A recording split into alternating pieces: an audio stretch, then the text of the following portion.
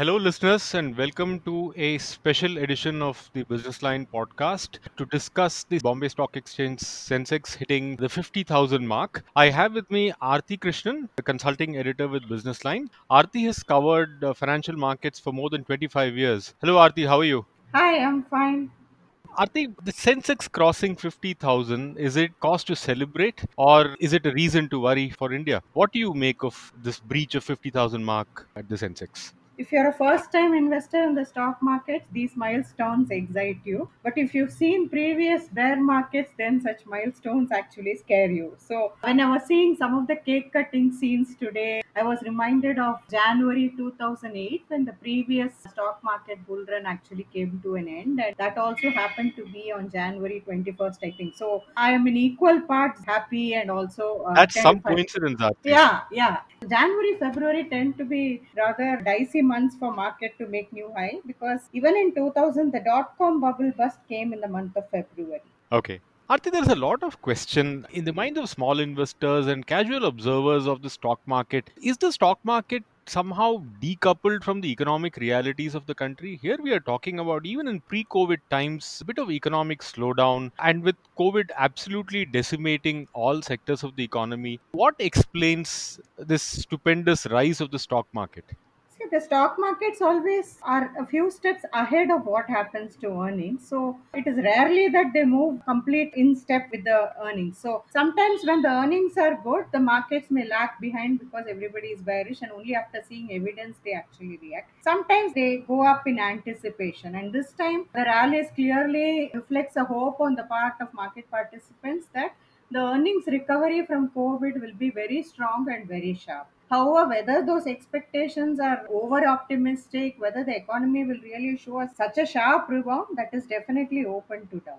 No, Ati, I asked this because I remember reading recently the RBI governor's foreword to the financial stability Yeah, report. And he said that the disconnect between certain segments of the financial market and the real economy that's has been accentuating in recent times, both globally and India. that's right. And he flags off this kind of meteoric rise seems to be baffling. If you look Yeah. at the price earnings ratio, also, it seems to be at a historic level of 34. Right. Rather than absolute Sensex or Nifty levels or the amount of gains in the last 1 year, a more useful way to look at any rally is through the price earnings ratio, as you mentioned. And the price earnings ratio during previous bull markets like 2000 or 2008 for the Nifty, it has topped out at 26 times or 28 times. This time we are close to 40 times and still there is no sign of a correction. And the rise from the March lows particularly has been quite vertical. And that is why you find seasoned market participants worrying about this is just a bull market or whether it's heading into bubble territory. So, if this entire rise had been punctuated by a few corrections at least, people will be more comfortable. But the truth is, there have been no corrections at all, and it has been just a vertical rise. And so, that is why you find warnings like the one given out by the RBI governor on whether stock prices are actually decoupling from fundamentals. But this is not true of India alone, but globally, we are seeing basically even the Dow Jones, S&P, Nasdaq, for example, is trading at a record high valuation. And it is by now commonly understood that this whole rally in stock prices has been fueled by global central banks pouring trillions of dollars into the financial system in an effort to stimulate their economies after the global financial crisis. Arthi, just to explain to retail Right. investors and people who only have a casual interest in the workings of the stock Mm. market, would it be right to describe the price earning ratio as the amount investors are willing to put in a company for every rupee of earnings of a company? Say, when you say the price earning ratio at this time is 35, it would mean that the investor is willing to pay 35 rupees for every rupee of revenue the company earns, Every rupee of profits the company earns. Yes, you're, every you're rupee quite of you're profits. Yeah. quite right. The reason why we invest in a stock of a company is because you want to become a part owner in the profits of the company. So that is why we are measuring the stock price in terms of price earnings ratio. We are willing to pay a 35 rupee premium for every rupee in profits earned by a Correct. company. That's Or the to average. look at it another way, you're willing to wait for 35 years to get back your initial investment. So if the Okay. company's earnings is only 1 rupee per share, you will get back that 35 rupees that you put in today only 35 years later, right? Assuming earnings don't grow. If earnings grow, that will change the equation. I think a lot of people have been talking up the rising profitability of Indian companies even during the COVID period, and that fueling this kind of rise in the stock markets. What do you make of the kind of profitability that we have seen in the private sector? Is it largely because of all the cost cutting measures that the companies have used? Is this kind of profit growth sustainable? Yes, but in the April to June quarter, we follow this fiscal year, right? April to March. Yeah. So in the June quarter, which is the first quarter of FY21, actually we saw severe damage to profits of companies and revenues and earnings and things like that. The second quarter, which was July to September, actually the numbers, the corporate earnings turned out better than most people expected. Now, this was not due to demand returning or sales growth returning, but because companies managed to cut costs on a huge list of items. Nobody was traveling, overheads were low, employees were not coming to the offices, so there were a lot of fixed cost savings there. And Or simply employees being laid off in also large numbers? definitely that. And then we could see huge savings in the wage bills.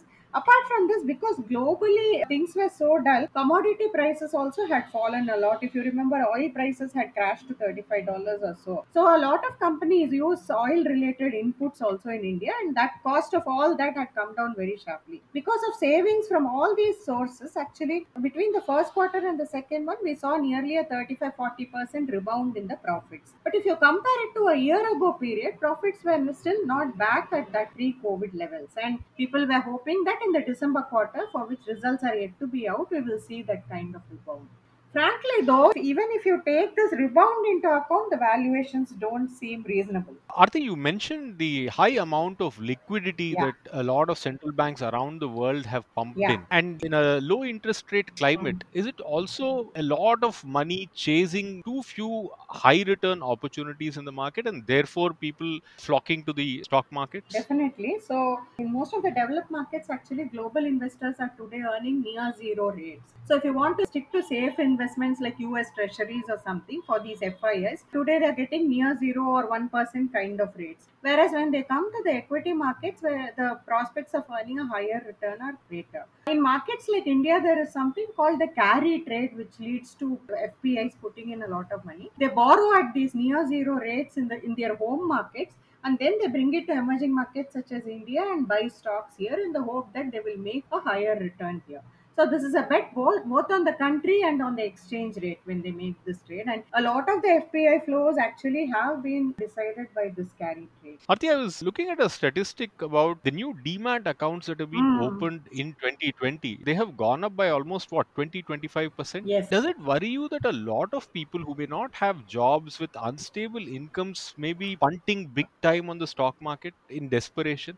Could that be one of the reasons for a big jump in the number of demat accounts? It does worry me because until the end of 2019, if you see, a lot of domestic inflows into the stock market came via the mutual fund route. And there were clear Hmm. signs that people were not investing by themselves, but they basically trusting the professional managers to manage the money for them in the stock market. A Correct. relatively secure way of getting the At least, advantage of yeah, investing in yeah. equities. Fund managers also can go wrong, but they may not go as wrong as newbie investors. Secondly, they don't do speculative trades. But from July onwards, we've seen the sharp rise in this individual investors opening demat accounts and actually jumping into the stock market. Globally, also we've seen this. It's called Robinhood traders. Basically, there's a new brokerage called Robinhood, which allows for trading at very low costs. And I think a similar thing has happened in India also, where a lot of first-time investors have gotten into the stock market. And definitely, there are a lot of signs of speculation in small cap stocks and penny stocks and things like that. Arti, what would be your advice to retail investors and small investors looking at this big celebration and big jump of 50,000 at the Sensex? How should According to me, small and retail investors should be looking at stocks as a long term investment because in day trading, etc., over 90% of people don't make money, and you really need to be a full time trader in order to even consider making money in day trading. So, first of all, you need to be a long term investor. And for a long term investor, which means that you need a horizon of say 10 10 years plus, and you're actually investing in stocks towards retirement or a child's education or something. Actually, market peaks are not cause for a celebration. When markets are at a low like March, that is the time to celebrate, because that gives you an opportunity to invest at a low price. Whereas today it is very hard to advise anybody also to put new money into the stock markets because the prices are so high. That's wonderful what you said, Aarti, that actually, if you're a serious investor, it is the Yeah. dips that should interest you rather than the highs. Yeah, the cake cutting should happen in March and not in January. Okay, thanks a lot, Aarti. Thank you, Vivek. Thanks for dialing Thank in. That's it, listeners, for this quick special edition on the Sensex reaching 50,000. Remember Aarti's words, this is not the time for cake cutting. If you are already invested in the stock markets, might be a good time to book profits and wait for new dips to buy more. Thank you.